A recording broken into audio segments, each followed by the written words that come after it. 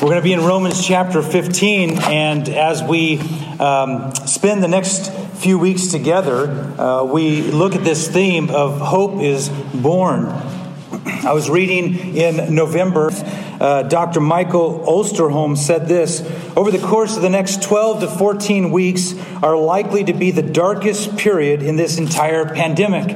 And as I read that, it's like, oh man. And then I started hearing people say, hey, all the way till February, they're titling this the dark winter. And so we're supposed to only experience trouble, sickness, death, problems. And my question that I wrote down when I heard that quote was, have people lost their hope?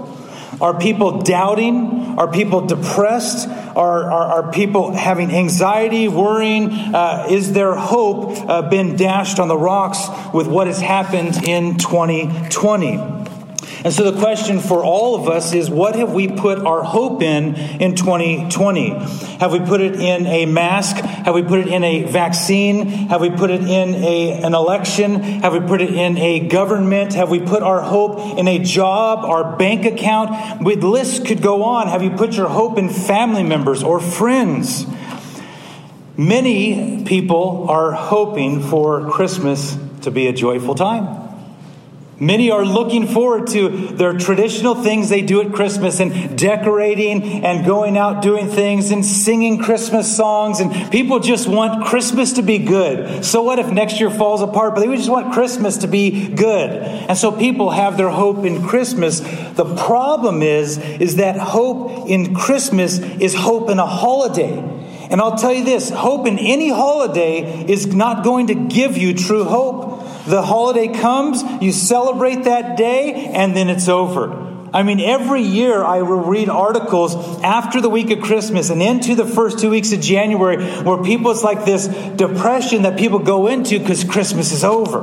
All this hype, all the excitement, all this joy, hoping for that wonderful day. And then it's like by 2 o'clock in the afternoon and all the gifts are open. It's like, going back to life. And that's because people put their hope in a holiday, or they put it in something that brings no hope. It brings no security for anyone. Last night we were visiting family, and we just got home. And so last night, Jonathan, my son, he was told, you got to clean up your room. I was like, man, you left it a mess before we went out.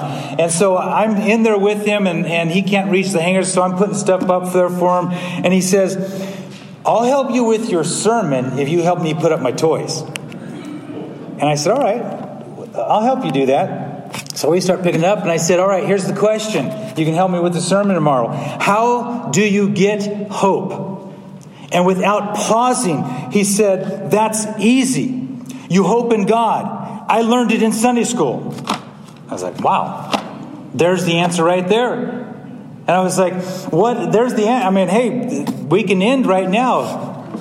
And I'd say, listen to my son Jonathan. But what I'd say more importantly is you need to listen to the Word of God. Because God's Word, as we look at Romans chapter 15 today, points to the truthfulness of God's Word, which is fulfilled in Christ, which we have to understand and to have faith in Christ and learn. And so turn to Romans chapter 15. I've been praying that Scripture would remind you or convince you to put your hope in Christ and not in anything else in the world. The big idea this morning, as we look at Romans 15, give glory to God and praise His name for the hope that He gives through Jesus Christ, His Son. Romans chapter 15, beginning in verse 8. It says, for I tell you that Christ became a servant to the circumcised to show God's truthfulness, in order to confirm the promises given to the patriarchs, and in order that the Gentiles might glorify God for His mercy. As it is written, therefore I will praise you among the Gentiles and sing to your name. And again it is said, rejoice, O Gentiles, with His people. And again, praise the Lord, all you Gentiles, and let all the peoples extol Him. And again, Isaiah says, the root of Jesse will come, even he who arises to rule the Gentiles. In Him will the Gentiles hope. May the God of hope fill you with all joy and peace in believing, so that by the power of the Holy Spirit you may abound in hope.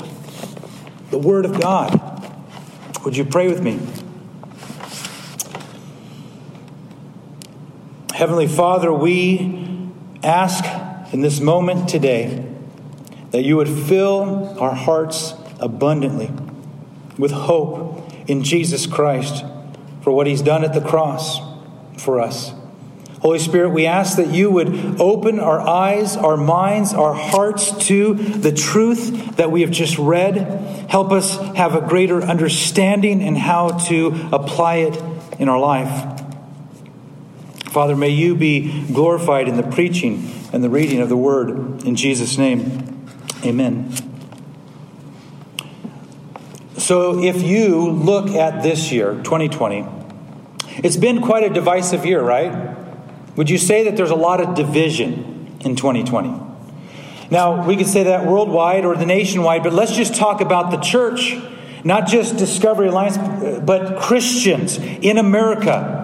If you have not heard this or talked with people about this, then, well, praise the Lord, you haven't run into someone. But there is much division in Christians in America because of what has happened this year relating to COVID-19 and the presidential election. There are Christians who are angry with each other. There are Christians who are not talking to one another. There are Christians who are avoiding church not because of mandates or because of fear of the virus, because of division over these things. And some may wonder, why are we starting a series on Christmas in Romans? We just read Luke. Why aren't we going? Because we need a foundation to understand hope so that when we look at the manger, we understand God's plan of hope for his people. And so this morning, we need to remember the hope that a Christian has in Christ. And the book of Romans helps us with this, because when the Apostle Paul writes the book of Romans, go back and read in chapter 14 and 15. He's telling Christians how to live and walk according to God's laws. And one of the things he addresses with the church is division, just a few verses before this. And he basically lays it out. Division among the church is sin. It's sinfulness. Things that we just let fly from our mouth, or ways that we reject other people. I'm not going to show up. I'm not going to talk to those people because people are divided over worldly issues. Now, that doesn't mean you don't take a stand for things that are right with God's word. But what it does mean is that Christians are not to be so divided where Satan's cheering in the background. Because how can you celebrate the hope that you have in Christ while you're fighting among one another? This is what the Apostle Paul addresses. He basically reminds them, here's God's plan. Here's God's plan of hope. And so let's look at this first point in verses 8 through 12. A plan of hope, or a plan for hope, that God has had a plan that brings hope for his people that he set out before he ever said, let there be light. Before God spoke the world into existence, God had a plan of hope to save his people from their sins, because God knows all things. And so therefore he has a glorious plan. And the Apostle Paul in this text, which we have read this morning, illustrates God's plan of salvation that he has for his people, the nation of Israel, the Jews, but also for the Gentiles. And I believe when we understand more of what Paul is addressing, we can understand why this is such a glorious plan for all of God's people. In verse 8, he says, for I tell you that Christ became a servant to the circumcised. This is specifically hope for the Jews in verse 8. That Jesus Christ, being born, coming as the Messiah, is the one who gives hope to fulfill God's promises to Israel. If you've never read through the Old Testament, if you've never read through the book of Genesis, you need to go back and read. There's a man named Abraham, and God speaks some wonderful promises to this man Abraham and says, I will do these things and I will fulfill them. And we see that in God's plan through his son, Jesus Christ. Jesus Christ, the Son of God, humbled himself.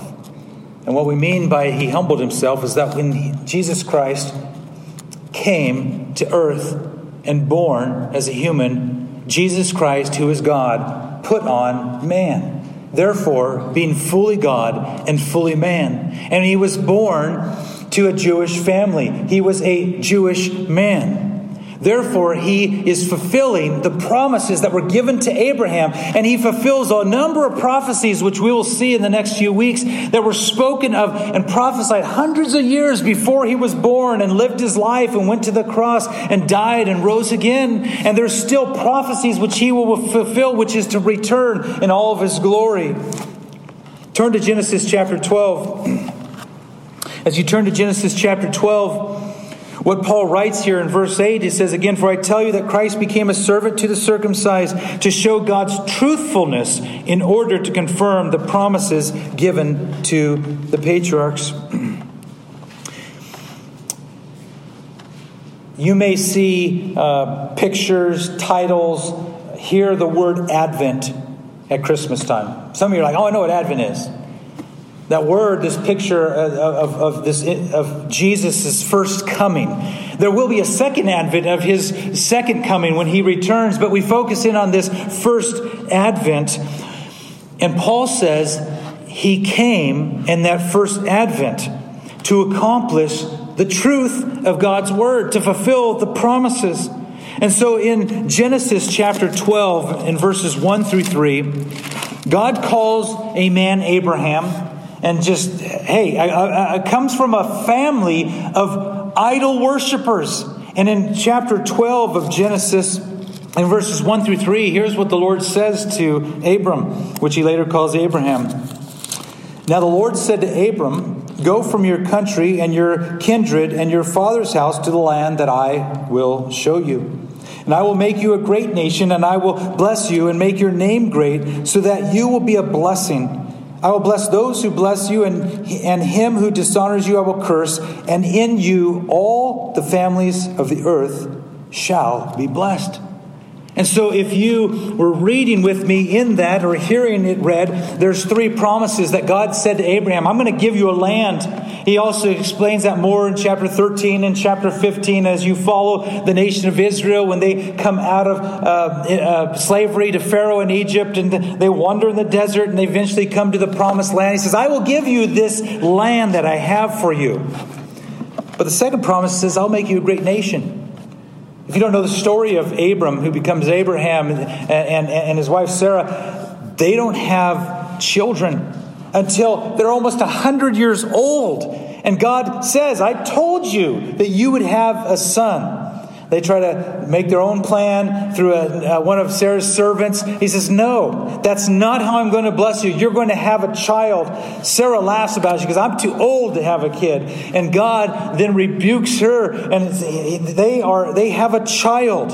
And so God, through that child, comes the nation of Israel, the Jewish people. God fulfills that promise of a land and also of a people. He says, Abraham, your name will be great. And many people around this world, not even Christians, know the name of Abraham. But did you see what it says there in verse 3? And in you, all the families of the earth shall be blessed. This pointing to all the people from all the nations, all the tribes, all the corners of the world. They will be blessed because of Abraham and his line, pointing to God's plan to send the Messiah to his people. When you think of this, when you read the Bible, if you've never read through the entire Bible, read through the Bible, because what you will see is God's plan from the beginning to the end, and it's glorious, and it's amazing, and it's astounding when you think there is no way a person could figure out how to write this and just come up with some plan. It's because it's the holy Word of God. And God revealing His truth to us and His glorious plan of salvation for His people. And so when we read back in Romans in verse 8, we see that Jesus, when He came, born in the manger, lived a life, never sinned, went to the cross, rose from the tomb. He fulfilled the promises all the way back to Abraham. And it says in verse 8, He proved God's truthfulness. Maybe you've spoken to people or heard people attack the Word of God and say, well, it's not true. It's really not God's Word. We don't know. And then all these things. Oh, well, there's discrepancies here and there whatsoever. And what they do is they miss all of the wonderful things that Jesus came to prove and show the truthfulness of God's Word.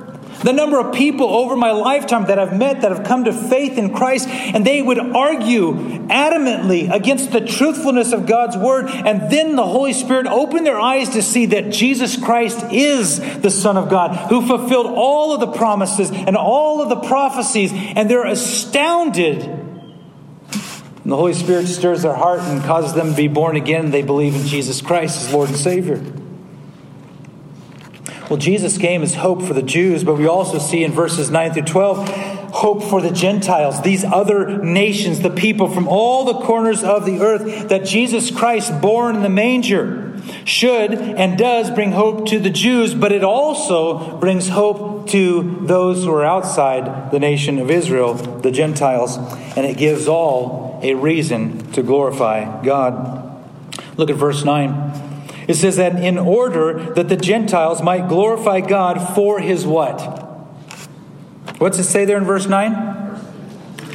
What are they glorifying God for? Man, you guys, you speak louder.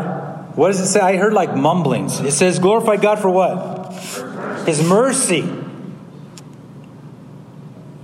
Something to glorify God for. When you think of who we are apart from Christ, it's clear that we are sinners. And it's clear when the Holy Spirit strikes our heart that the only thing that we should deserve is death, eternal death.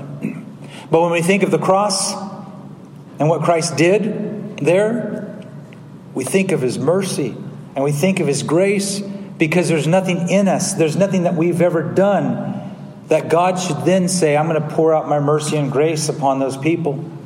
That's why it's called grace. That's why it's called mercy, because God freely gives that to His people. And so the Gentiles have hope in Jesus Christ. And what Paul does in verses 9 through 12, he quotes 5 passages of Scripture. It says, and it says this, and it says this, and it says this, so that it helps us understand why the Gentiles have hope. See, it was necessary for God to display His mercy through His Son, Jesus Christ, by including Gentiles into His family, into the kingdom of God. And when you read the book of Romans, you need to read the book of Romans if you haven't read the book of Romans. Go read the book of Romans this week, and you will see that it's constantly pointing out that the Gentiles are a part of God's saving plan, not just sending Jesus for the nation of Israel. And therefore it's wonderful, and the Gentiles can praise God for His mercy upon them. Look at verse 9. And in order that the Gentiles might glorify God for His mercy, as it is written. So when you see in the Word of God, as it is written, you may need to look in a footnote, or if you're online, maybe there's a footnote, click on that. It will generally point out a reference to another place in Scripture that is quoted by the Apostle Paul or by a New Testament writer, or even when Jesus says, as it is written. You need to pay attention. And don't just read it here, but actually go back and read it in the Old Testament where it's quoted. Read the whole chapter. Find out the context. Why would the Apostle Paul write these things? Because he says in verse 9, as it is written, therefore I will praise you among the Gentiles and sing to your name. Well, he's quoting a passage in 2 Samuel, if you want to turn there. 2 Samuel chapter 22. In verse 15 or 50 and 51. For this I will praise you, O Lord, among the nations, and sing praises to your name. Great salvation He brings to His king, and shows steadfast love to His anointed, to David and his offspring forever. It's also quoted in Psalm chapter 18, verse 49. And if you see, it's talking about King David and the nation of Israel. Well, if you go and read through that again, if you also read in Psalm 18:49, it's specifically a prophecy about Jesus and His kingdom, pointing to that the salvation for the Gentiles come through the nation of Israel and the Jewish people because of Jesus, the Messiah. And therefore Jesus, the Messiah, came at the first advent as a servant. Not just that he humbled himself by becoming a man, adding humanity to himself, but he became a servant to live perfectly and to die so that his people could be saved.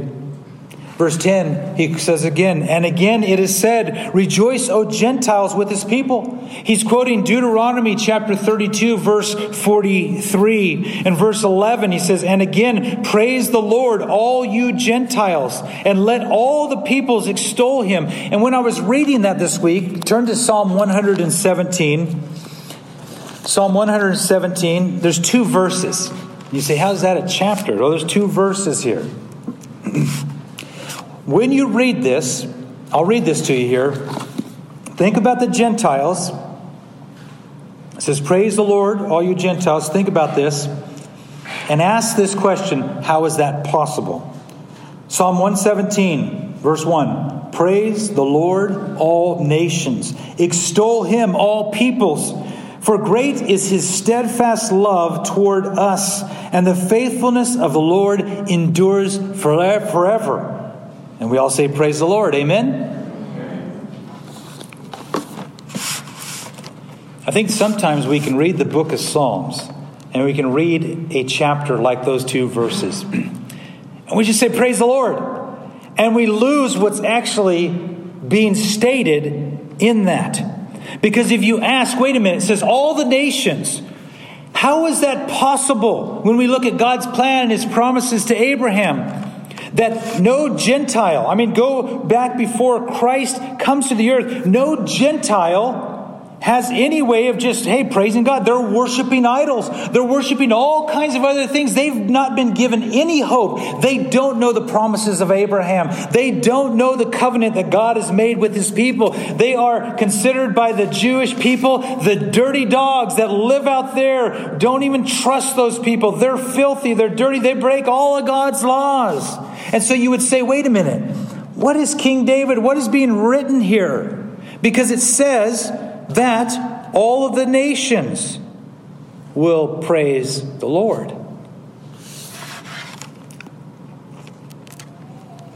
Well, what it is, it's prophecy. It's prophecy of what would happen, what is to come, that Gentiles from all the nations of the earth would praise the Lord God Almighty because of salvation through Jesus Christ alone.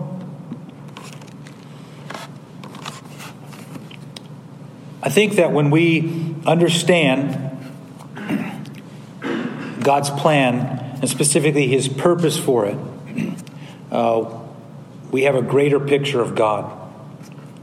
Because when we reflect on God's plan of salvation, his purpose for why he sent Jesus, what he has promised to do and has done and will do, it causes the believer's heart to well up with joy. It causes the believer to praise God. And so in a year where there's all kinds of trouble and all we've done is debate and argue and watch hours and hours of the news and wrestle with this and that and argue over all those things, what has happened is we fill our time that's needed to hope in Christ with things of the world. So what happens? People are sad. People are depressed. People are angry. And then what do? We respond in sin towards one another. And you have churches and Christians who are divided and Satan cheers. And it's sin. But when we reflect on God's purpose and his plan of salvation, the whole purpose of his plan of salvation is that he would be glorified. And that he would be glorified among all of the nations. He quotes one more passage. It's in verse 12 here. It says, and again Isaiah says, the root of Jesse will come, even he who arises to rule the Gentiles. And again, sometimes you just skim over this, and if you haven't spent time in God's word or understand, you're like, okay, what's that mean? The root of Jesse, who is that? What does this have to do with anything? And he's quoting Isaiah, the prophet Isaiah. You need to read Isaiah chapter 11 this week. Specifically, in Isaiah chapter 11, and previously, right before that, in chapter 10, Isaiah is speaking of a huge, vast forest, and he's talking about it being just cut down. I mean, imagine, or maybe you've been in a place or seen a picture of a large area that was all at one time, all these beautiful trees, and they're all just cut down. Looks pretty desolate. It's a description of the nation of Israel. And then it says, the root of Jesse will come, this picture that there's going to be one shoot that springs up out of the vast of this forest being cut down. And what Isaiah was speaking of was the Messiah, Jesus Christ, coming from the line of David. Jesse is King David's father, and there was a promise that was given to King David, going back all the way to Abraham. Look at chapter Isaiah, verses 11, and also in verse 10. There shall come forth a shoot from the stump of Jesse, and a branch from his roots shall bear fruit. Look at verse 10. In that day, the root of Jesse, who shall stand as a signal for the peoples of him, shall the nations inquire, and his resting place shall be glorious. Because Isaiah, at that moment, when the nation of Israel is in despair and they're living in darkness, he offers them hope.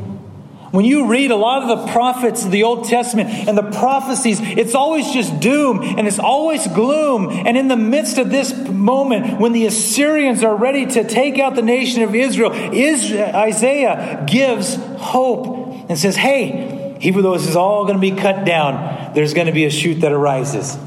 And it's that promised Messiah.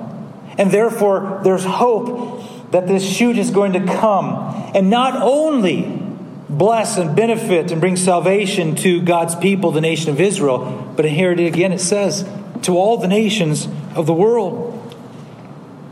Go back to Romans chapter 15. In verse 11, and again, praise the Lord, all you Gentiles, and let all the peoples extol him. Verse 12, and again Isaiah says, the root of Jesse will come, even he who arises to rule the Gentiles. In him will the Gentiles, what? I thought you guys got better than this from the last time. It's right there in the text, verse 12. Even if you have a different version, I was looking at different ones. So you got a key word there. In him will the Gentiles what? Hope. The word hope here is to expect, to be actively waiting for God's fulfillment of the faith that he grants through the power of the Holy Spirit and his love. This is so important. No one can have hope in anything, in who they are or in their works, anything they say, anything they do. You can't have hope in anything that is of yourself or of this world. And so what's really important is this. For anyone to have hope in Christ, they must hear the preaching of the gospel. And what I mean by that is not just someone who stands in a pulpit who preaches the gospel, but God's people through his word, declaring with their lips the gospel. Recently, I was with some people and a person was arguing against this, saying, no, people can come to Christ. Yes, they need to hear the gospel, but this person said, my gospel is much bigger. And so by the things that I do, people can come to Christ. And it's like, wait, no, let's be clear. Romans chapter 10, Paul is very clear that the gospel must be preached. A person must hear it so that they can believe in faith. Yes, you are called to do good works. Ephesians chapter 2, 8, 9, and 10. We're not saved by those good works, but you've been created after faith in Christ to do good works. So as you go out and do good works and live among a dark world, we pray that people would see Jesus Christ in us, the hope of glory. Amen? That's what we desire. But a person seeing Christ in us saves no one. How many people in this world that are still living in darkness have seen you do wonderful things in the name of Jesus? They're not saved. It's clear. There is a declaration of the gospel of Jesus Christ. What a wonderful time of the year that we celebrate the Advent, the first coming of Christ, that points to this wonderful, glorious plan of salvation. A time, especially a year, when people are desperate, people are wanting hope. And you have, if you're a believer, the hope in Christ, the plan that you can lay out for them from Scripture. And you can point them to the manger and say, look to the cross and the empty tomb.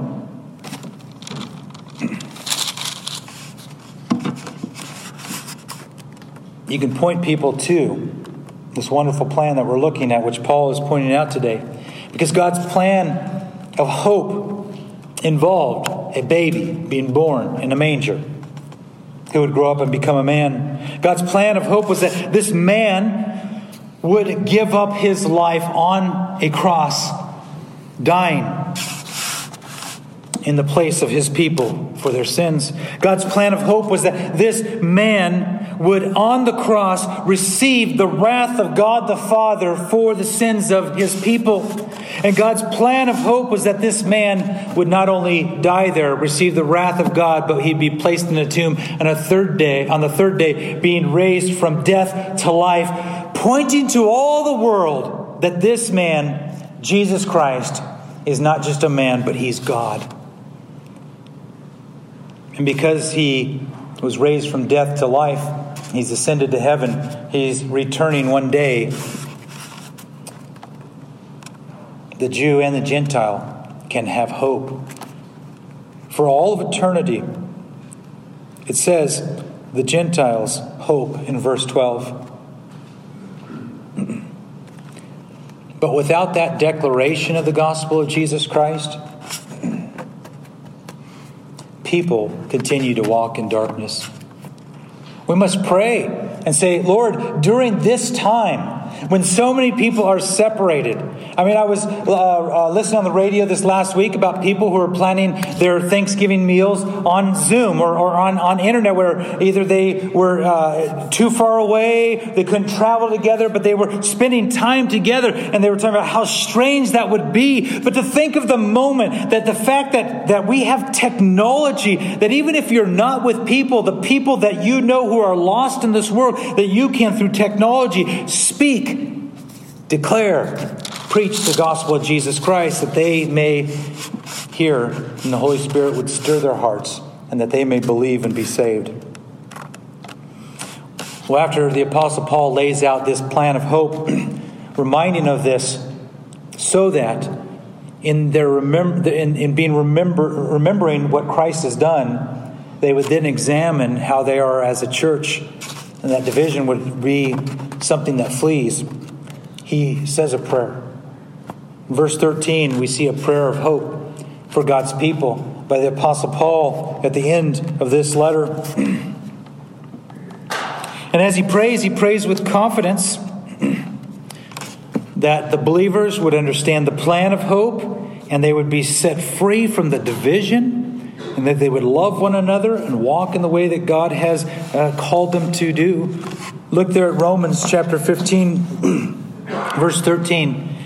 He says, "May the God of hope fill you with all joy and peace in believing, so that by the power of the Holy Spirit you may abound in" what? In hope. He says, "May the God of hope fill you with all joy and peace in believing." That's the first thing that he prays. And if you see, do you see who he's praying to here? He says, the God of hope. I mean, you think about it, what a glorious name. Jesus tells the disciples, when you pray, "Our Father who art in heaven, hallowed be your name." But we also need to pray, "God of hope who is in heaven, hallowed be your name." Think of the words there. Think of the title. Think of the declaration of what is being said. The God of hope. Not the God of war. Not the God of peace. Not the God of rain and lightning and all these types of gods. You look through all of history and all the idols, all the gods that are worshipped. There's not the God of hope. Jesus Christ. The God of hope. May the God of hope fill you with all joy and peace in believing. In this prayer, as he addresses the God of hope, he prays that the believer, that if you are a follower of Christ today, the prayer is for you, that you would be abundantly filled up with joy and peace in believing in Him. If you ever take, a glass or whatever, and take some water and just start filling it, or we've got this, water thing coming out of the sink, and you put the cup there, but you can flip the little thing up and it just keeps going. You go or get something from the kitchen. I don't know how many times our family has left that switch on, and all of a sudden you hear water running off the counter, and it's like, grab a towel, and so it's like I picture that of God's abundantly filling His people to overflowing with peace and joy. And the joy comes because you have peace with God. You're no longer an enemy. Therefore, his prayer is that God's people would be filled abundantly, overflowing with the peace of God that results in joy, so that the division flees. And the love of Christ for one another is seen. I wonder how many people in this world have seen Christians recently fighting in division, and it has caused such a, just a mar on the picture of Jesus. They don't see the God of hope in God's people because there's so much turmoil over, this is what I believe, and they're wrong. This is what I'm going to do, and they're doing wrong. He prays that they would be abundantly filled with joy and peace in believing. Nehemiah chapter 10 verse 8 says, "The joy of the Lord is our strength." In John chapter 14 verse 27, Jesus says, "Peace I leave with you. My peace I give to you. Not as the world gives do I give to you. Let not your hearts be troubled, neither let them be afraid." I don't know if your heart is troubled today. I don't know if you have fears today, but you need to be reminded of the words of Christ there and what the Apostle Paul writes in Romans, that you have, as a believer, peace with God. You are no longer going to go to death for eternity in hell, because through faith in Christ and the work of Jesus on the cross, you've been saved and you've been set free, and you're not a slave to sin, but you've been adopted as a child of God with the inheritance of heaven set before you. But the greater inheritance is not just heaven, it's Jesus Christ. And he says, so that by the power of the Holy Spirit. Because I'm not sure about you, but you ever had times where the joy and the peace goes up and down? You ever felt that? You're like, man, I hear what you're saying. I'm all for hope in Christ, but I don't feel very peaceful today, and I don't feel very joyful. You don't know what has happened. It's part of our life as a believer. And the battle because of sin that still remains in life and the trouble in this world, that Jesus never promised that everything would be great. When we're in eternity, yes. But you have these ups and downs. And so it's important that you see in verse 13, he prays so that by the power of the Holy Spirit, in no way will you ever in your lifetime be able to stir up enough peace with God and joy that overflows from your heart. You cannot do it. I don't care how many things you're like, I'm going to go help this person, I'm going to do this, whatever. I just feel good when I do these things. Well, you know what? You can't do any of that stuff unless the Holy Spirit fills you up and sends you out and empowers you to go and do that. It doesn't happen on our own human power, mind, whatever.